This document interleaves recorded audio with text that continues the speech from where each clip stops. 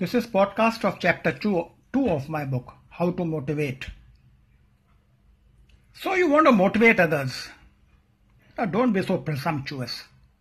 Have you not heard that you cannot motivate anybody?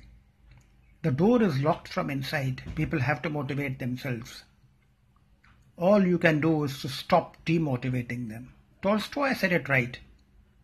I sit on a man's back, choking him and making him carry me, and yet I assure myself that I am sorry for him and I wish to ease his lot by any means, except of course by getting off his back.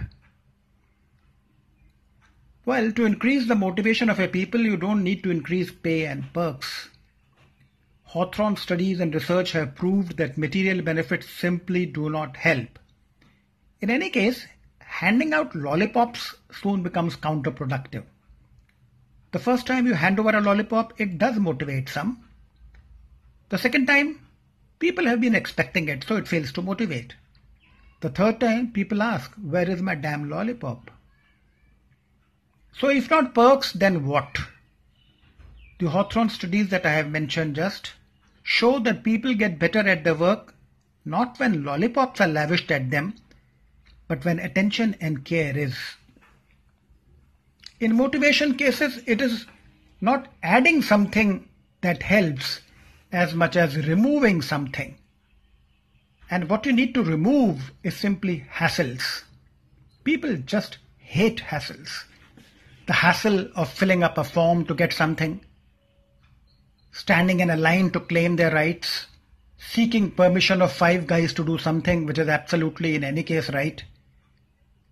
In a hassled organization, people don't do much productive work. In most, they don't do any work at all. They are just busy satisfying the system. In any case, are you sure that rewards indeed work as you think they do?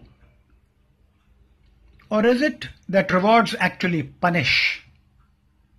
A system of rewards, of extrinsic motivation causes work to suffer. People are more interested in narrowly doing what will get them the rewards rather than the right thing. It creates a competitiveness which is not healthy, because for every winner it produces several losers. Running up an escalator is not conducive to creating a healthy work environment.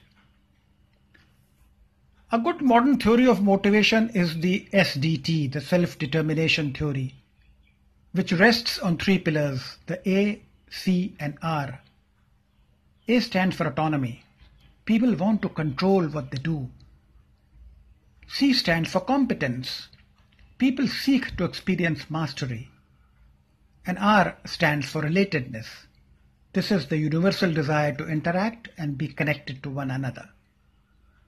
So much for chapter 2, How to Motivate. Thank you.